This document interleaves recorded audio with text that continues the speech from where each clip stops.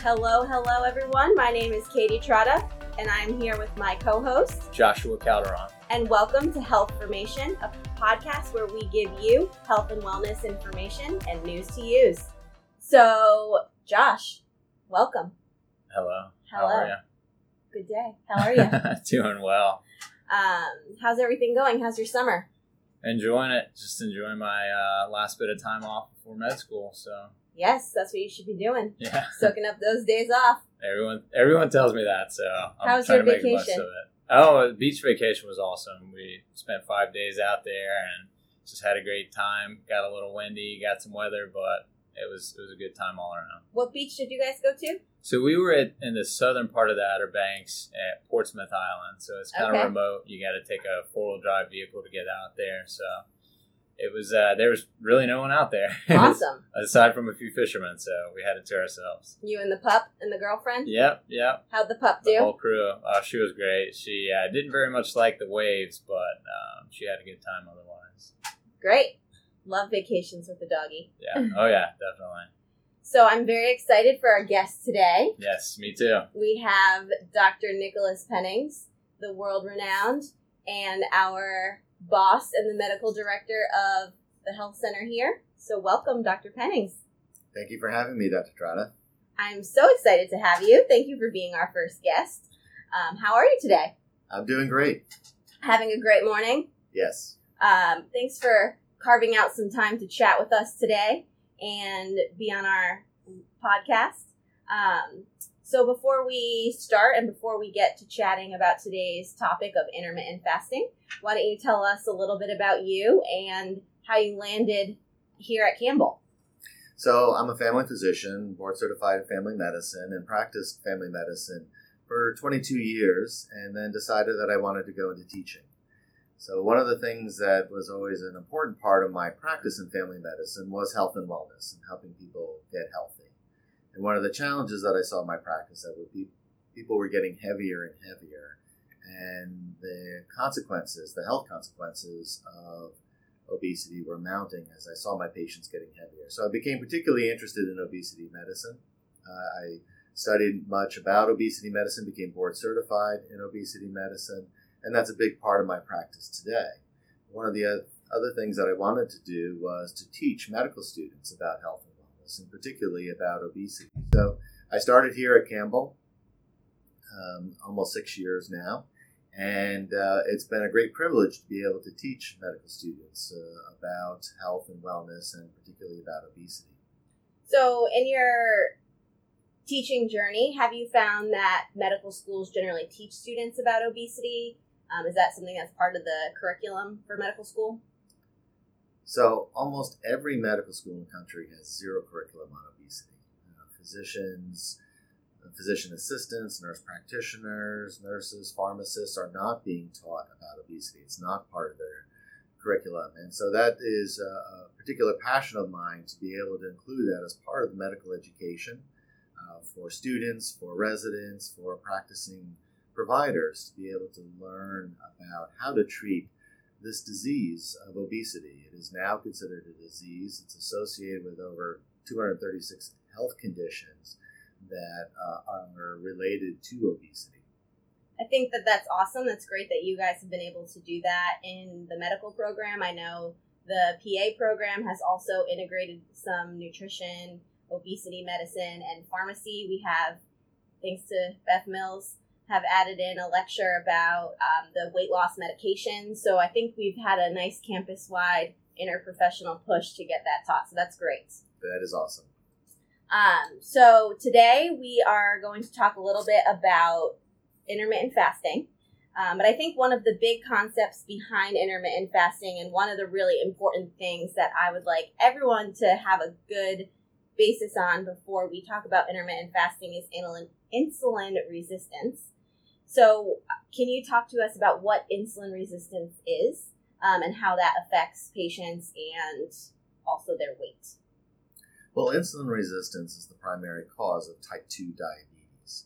And actually that process of insulin resistance developing begins roughly 10 to 15 years before people are even diagnosed with diabetes. So it is the trigger that begins the path towards diabetes, and it is a very important part of the health consequences of diabetes.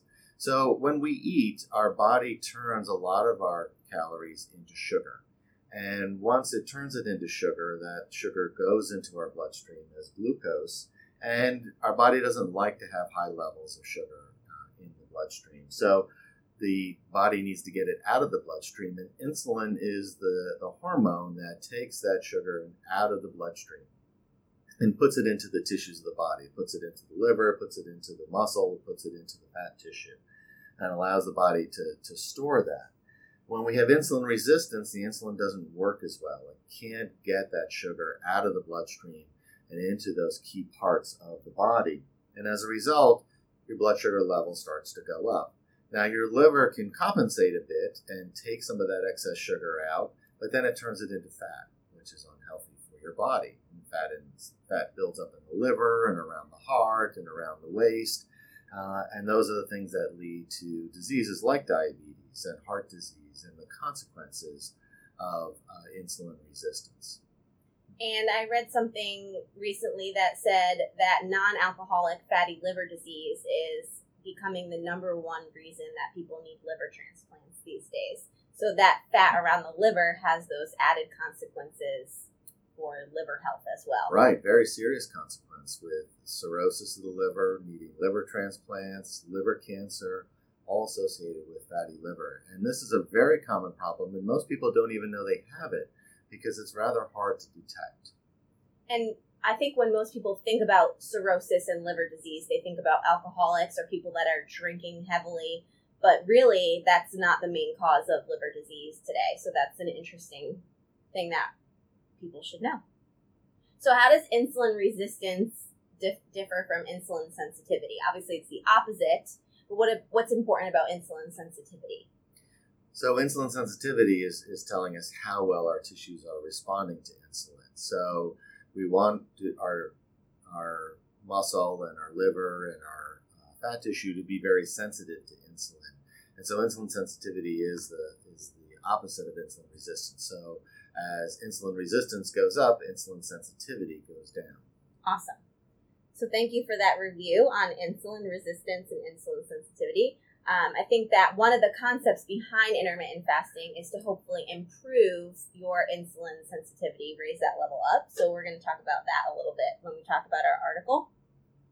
So Josh, why don't you tell us a little bit about your experiences with intermittent fasting? Sure. So I've actually tried intermittent fasting a few times in the past, and I've had it really be effective depending on what my goals were. When I tried it about a year ago, it was actually really awesome. I really enjoyed it because, it simplified my schedule. I didn't have to wake up and worry about cooking breakfast. And I was doing a 16 and 8 method where I would eat, my eating window would be 8 hours, and I would fast for the other 16 hours in the day. And I really enjoyed that. And I found my body composition changed a little bit. I appeared to be leaner, although I wasn't really measuring my fat loss and such, but it worked really well then.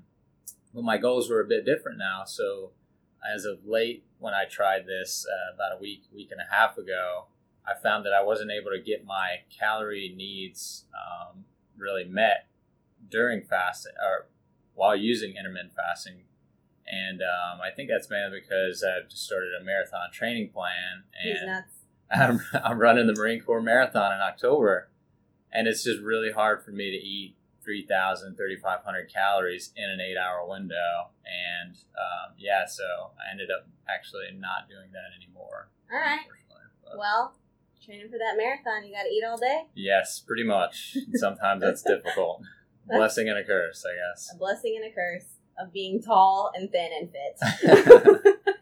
and when you're exerting yourself like that, you need calories. Right? Yes. Our problem is we don't typically exert ourselves like that. We're sedentary much of the time. We don't need a lot of calories during that time. And that's where intermittent fasting can be effective. But when you are engaging in high levels of activity, your body needs calories to function properly. Yes. I tried intermittent fasting as well. I also did the 16 and 8 method of fasting for 16, eating for 8. And I generally don't eat breakfast just because I'm not hungry in the morning, and I'm a proponent of don't eat when you're not hungry. So I normally would start to get hungry around 10:30. When I was at work, I would have a little snack, usually fruit, before lunch. So I eliminated that during my intermittent fasting, started eating at 12, stopped eating at 8. And it really helped me because I work out later in the day, and I would get home from my workout and I would eat dinner. And then after I would eat dinner, I'd have a snack. And then after I would have a snack, I'd probably have a piece of chocolate. So I eliminated the after dinner snack and chocolate because it would be past 8 o'clock by the time I got to that period. So that helped me. Also helped me to just have that healthier routine. I probably won't continue doing intermittent fasting just because, kind of like Josh said, my work day and I'm moving and I have to eat when I have the time to eat. So it doesn't really work for my day-to-day every day. But I did like it when I was doing it for our little test. Have you ever tried it, Dr. Yes, Penny? I'll have periods of time where I don't eat, particularly if I'm working late. So for me, I'm a breakfast eater, so I like to eat in the morning.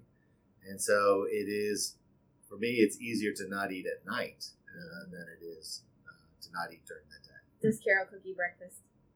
No, I make my own breakfast. Okay. Well, I was going to say, have that prepared breakfast. Of course, you have to eat it. All right, let's transition to talking about our article. What do you think? Yeah, let's do it. Let's do it. Our article is called Effects of Intermittent versus Continuous Energy Intake on Insulin Sensitivity and Metabolic Risk in Women with Overweight. So this was an article that was published this year in the Obesity Journal. I will post a copy or link to the article in our Facebook page. Can you post a link to the article in our show notes? Yes, I can create some show notes, and Do we we'll have do show that. notes? We don't. Currently, we do not have show notes, but we'll definitely get on that, and we'll get you. If Dr. Pennings is willing, we'll post some information on him as well. That'd be great. Just so you guys know a little bit more about him if you're interested. I think if we have show notes, we'll be really official. Yeah, So I we think need so. show notes. We'll do that. I'll get on it. I was really excited to say we'll post the link to our article in our show notes. So Dr. Pennings, tell us a little bit about your familiarity with this article. How did you come across it? So intermittent fasting is a very interesting topic. It's a very popular topic. A lot of people are exploring intermittent fasting as a tool. Certain authors are publishing on intermittent fasting. And I think one of the interesting thing about intermittent fasting is we don't really have a definition for it yet. It's right? true. It's really very variable. So it can be just some period of time where you're not eating. That could be 8, 16 hours. It could be a whole day. It could be several days. It could be weeks that you're not eating. So there's some extreme forms of intermittent fasting that are out there. Sounds horrible. So yes, truthfully, once you get about 3 days into fasting, you're not hungry. That is one of the kind of the interesting outcomes of our dietary shift. What happens in intermittent fasting is this is where we really give the pancreas a rest, right? Our body, the pancreas is the organ that makes insulin, and when we're not eating, we're not producing insulin. We don't need to produce much insulin, and so we give the pancreas a rest. And what happens is we turn to burning fat for our source of energy. And when we're burning fat for energy, that tends to decrease our hunger. Our body makes ketones. It makes something called free fatty acids. Both of those are thought to reduce our appetite some. And so that takes hunger away. And interestingly, energy levels often go up after you're fasting for several days as well.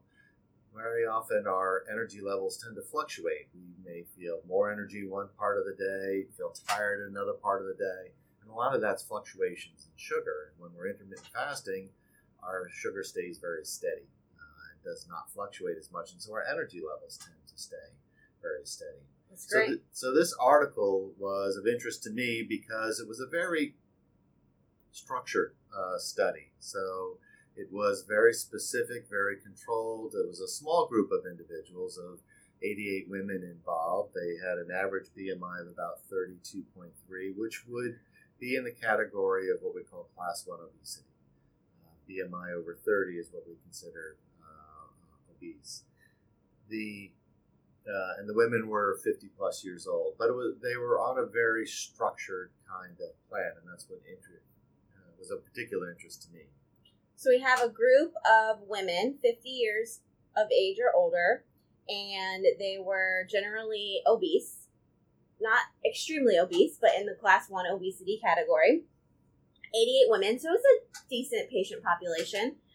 So how do we divide up those women into the 4 study groups for this study? I think this could be a little confusing when you're first looking at the different groups that they had in the study. It is complicated because they had 4 groups. But basically, you split the groups into a group that was doing intermittent fasting and a group that was doing what they call daily calorie restriction.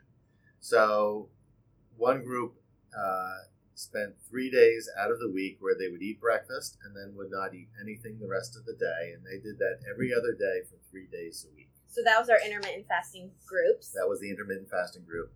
The daily calorie restriction had a set number of calories every day and the same number of calories each day while they were doing the study. And then we had a control group. So those 2 groups were further divided into a group that restricted calories by 70%. So what they did was they looked at how many calories does this person require over the course of a week. They would do that calculation based on their age, height, weight, gender. And they would say, how many calories do they need over the course of the week? And so half of them got 70% of those calories over the course of the week, and the other half got 100%. And so those that got 70%, half did fasting, half did daily calorie restriction. And then the 100% group, half did intermittent fasting and half did daily calorie restriction at 100% of their calorie needs. And that was really considered the control group. Okay, so we had 4 groups. Half of them are doing intermittent fasting. Half of them are doing daily calorie restriction. And then we're dividing those groups in half again. Mm-hmm. And half are going to restrict their calories to 70% of their weekly calorie needs. And then the other half are going to do 100% of their weekly calorie needs. Correct. So I think, let's talk about the 70% group for a moment. I think when you're thinking about your daily calorie restriction to 70% of your calorie needs, that's easy for someone to understand. If you need 2,000 calories a day, you'll restrict 600 calories and only eat 1,400. Math moment. So tell us how that looked for the intermittent fasting group that restricted by 70% or to 70%. And another way of thinking of that is, say, take your plate and cut it by a third. Take a third of the food off your plate. That's really practical. Roughly a way of looking at that group. So what would happen then is if you're the intermittent fasting group would have to get more calories on the days that they were eating than the daily calorie restricted group, because they'd have to lump all those calories that they measured over the course of the week into basically 4 days. Right. So they would get higher amounts to eat. So to help our listeners a little bit, I was looking at the supplemental data for the study, and in our intermittent fasting group, so for the 70 group on the eating days, they got about 2,300 calories. And the intermittent fasting 100 group on the eating days, they had 3,000 calories that they had to eat. So how do you think that influenced the outcomes of the study? So what you're looking at is they have to consume more calories on the days off. Right. And so I think what is interesting is what was the effect of all this in the study. And if you look at who benefited the most, the intermittent fasting group that consumed 70% of their calories lost the most weight. They Right. had the most benefit Right. from it. And so, whereas the daily calorie restriction at 100% did not have any weight change, so that they had done the best. So the intermittent fasting with reduced calories seemed to do the best, right? I think what was interesting was actually in the group that showed that did intermittent fasting at 100% of the weekly calorie amount, they had to consume a lot more calories to compensate for that. And that had two effects. One, it decreased the weight loss, but they did tend to eat less on those days. They didn't eat all their calories. Right. They were not consuming the full 100%. Right. So it did end up losing some weight compared to the daily calorie restriction group.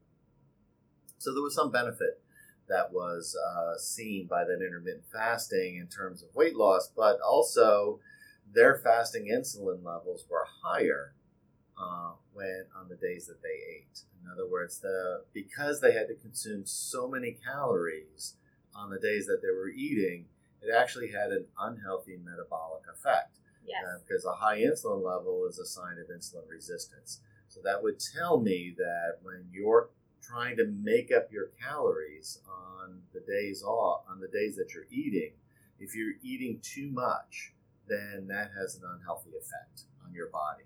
Right.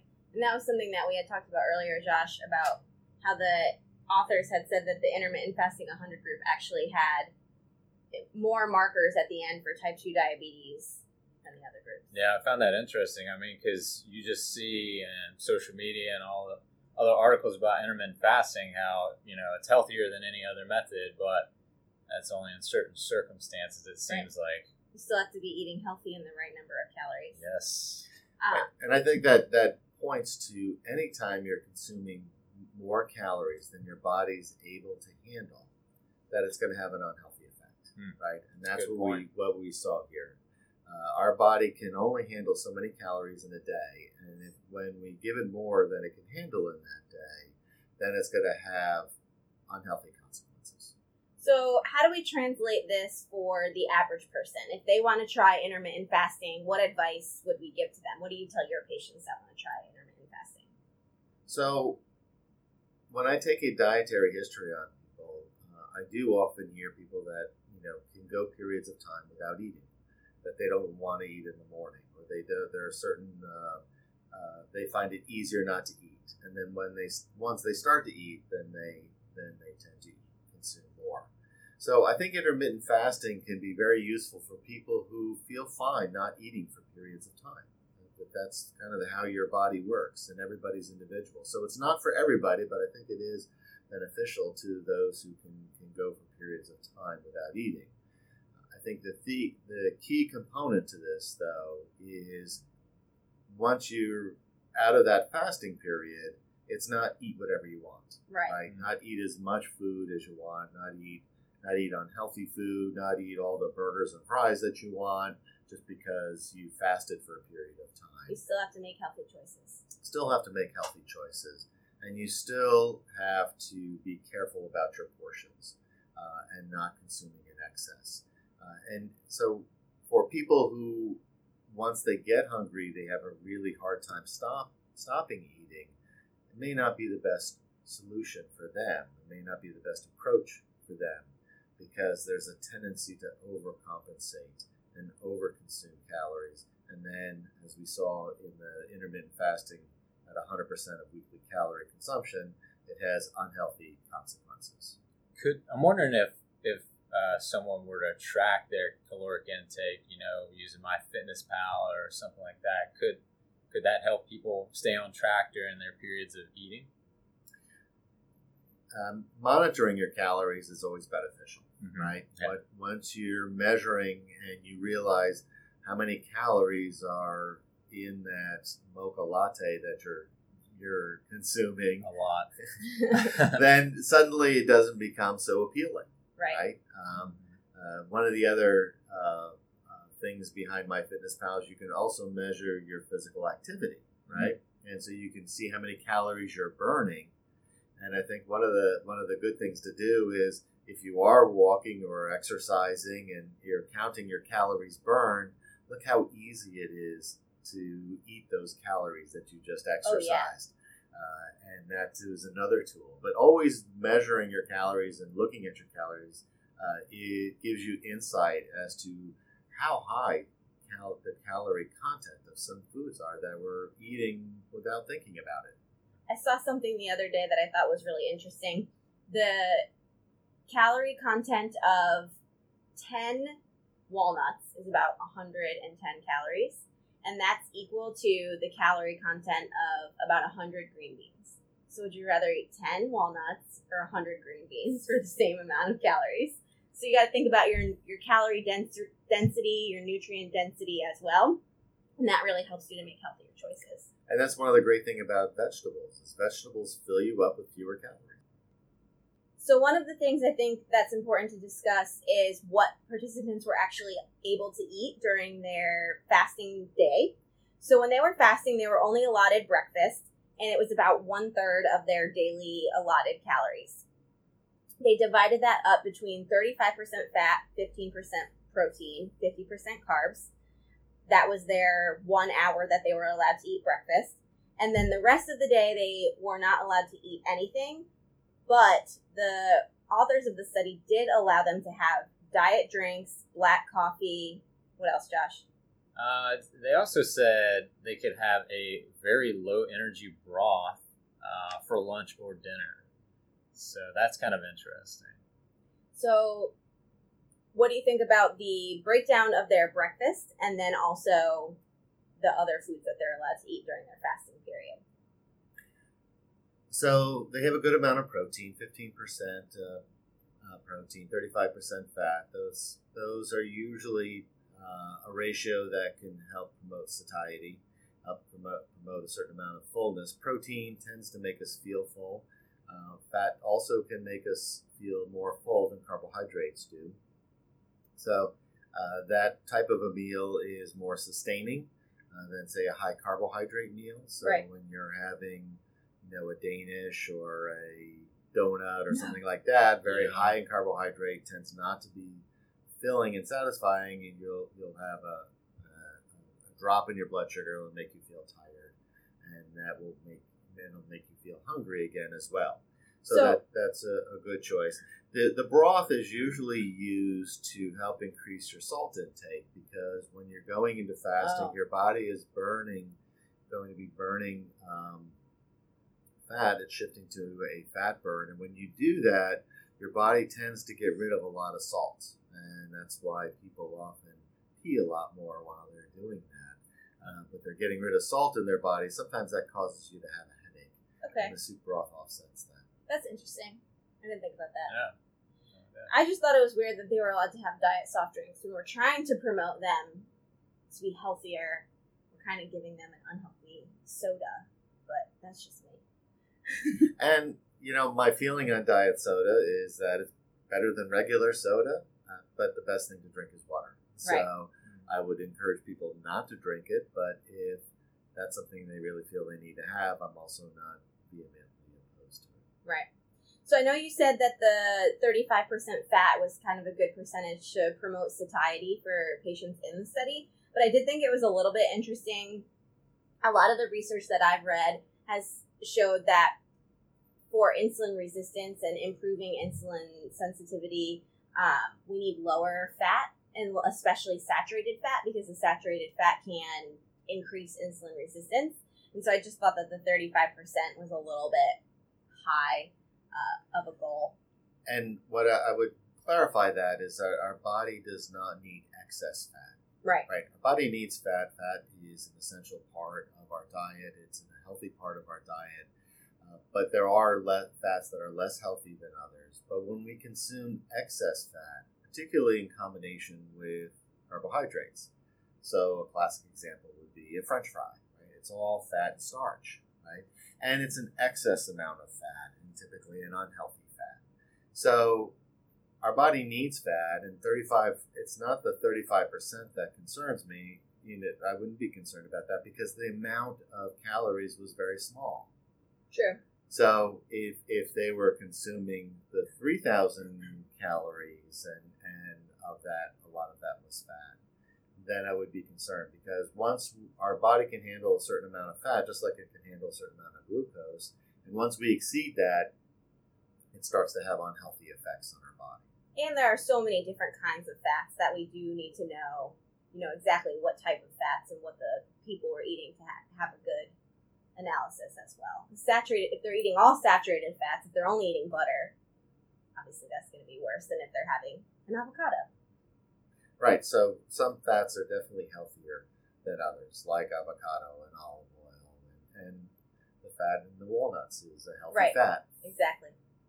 So my last question for translating this to our patients, there were no men in this study. So do you think that limits the results of this study just to women, or how can we translate this for our male patients who are coming into clinic, or our male listeners who might be interested in intermittent fasting, since they were not included in this particular study? So there are definitely limitations of the study. It's a small group. It was exclusively women. There were women over 50, so you have a select age population involved in this study, and they had a certain BMI range of obesity. They were in the class 1 obesity range. So how does that apply to everybody? We don't really know. Right? So it certainly needs further study.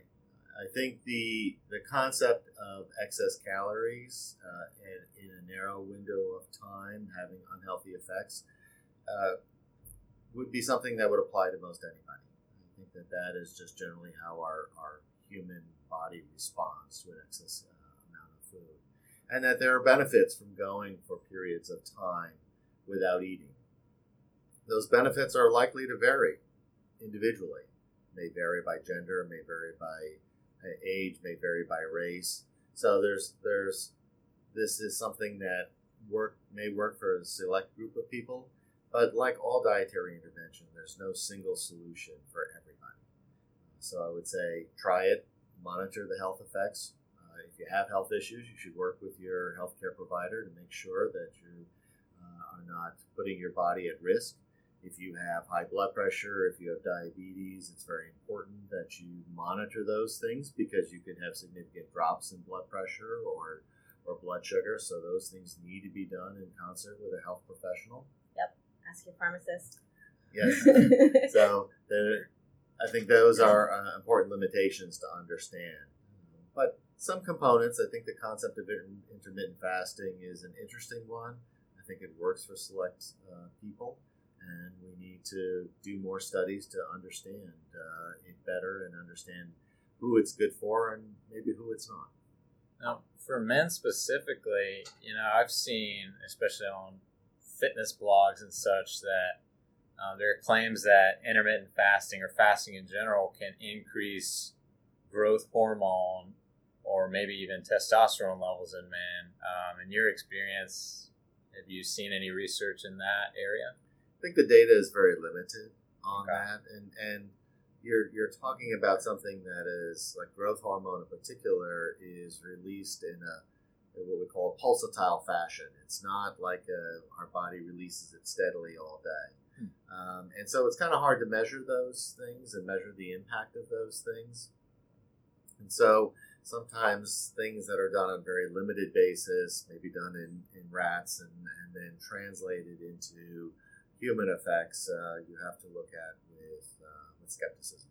Yeah, again, so it sounds like these fitness bloggers and such may be overselling this as a tool for muscle gain and fat loss, when the research really isn't there yet. Because our body breaks down muscle all day, and if you're not taking in protein, you may then create muscle loss rather than muscle gain. So I don't think there's any clear data on what the impact, and that's to me one of the biggest questions around intermittent fasting is what is its effect on what we call fat-free mass? What is its effect on our muscle and our bone tissue?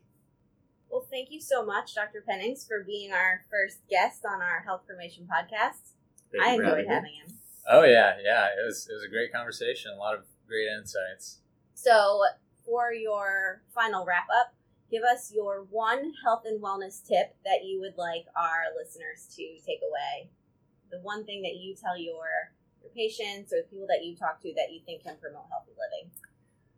So one of the favorite things I like to talk about is that we should not look at food as good or bad because there's so much dual meaning around that. We should look at food as either being healthy or unhealthy, right? Food will either make our health better or make our health worse. So when we look at a chocolate chip cookie, is that good? Is it bad? Well, it tastes good, but it's bad for you, right? And so there's a dual meaning there. But if we look at whether it's healthy or unhealthy, it's always unhealthy. And so if we can start making our food choices around health rather than what we usually make them around, which is taste, cost, and convenience, then it is easier to make better food choices, to make healthier food choices. Awesome. That's great. A great tip. Well, thank you so much. And hopefully you can come back and chat with us again for a future episode. If you find another article you think is interesting, let us know. Will do. We'll come back and have another chat. Oh yeah. Well, Josh, we're wrapping up our first official episode. I know. It's a momentous period. Feels exciting. In the health formation journey. So, I love it. I know. It's crazy, but we're here. If you've listened this far into our first episode, thank you. Yes, thank you very much for holding on. We appreciate you immensely. And we hope that you will like us on Facebook under the title of Health Formation. That's it. Thanks so much for listening. Yeah, definitely like us on Facebook, like Katie said. Feel free to subscribe to this podcast and share it with someone if you found it helpful or interesting. And look forward to getting you guys some more information here in the future. Bye, guys. Bye-bye.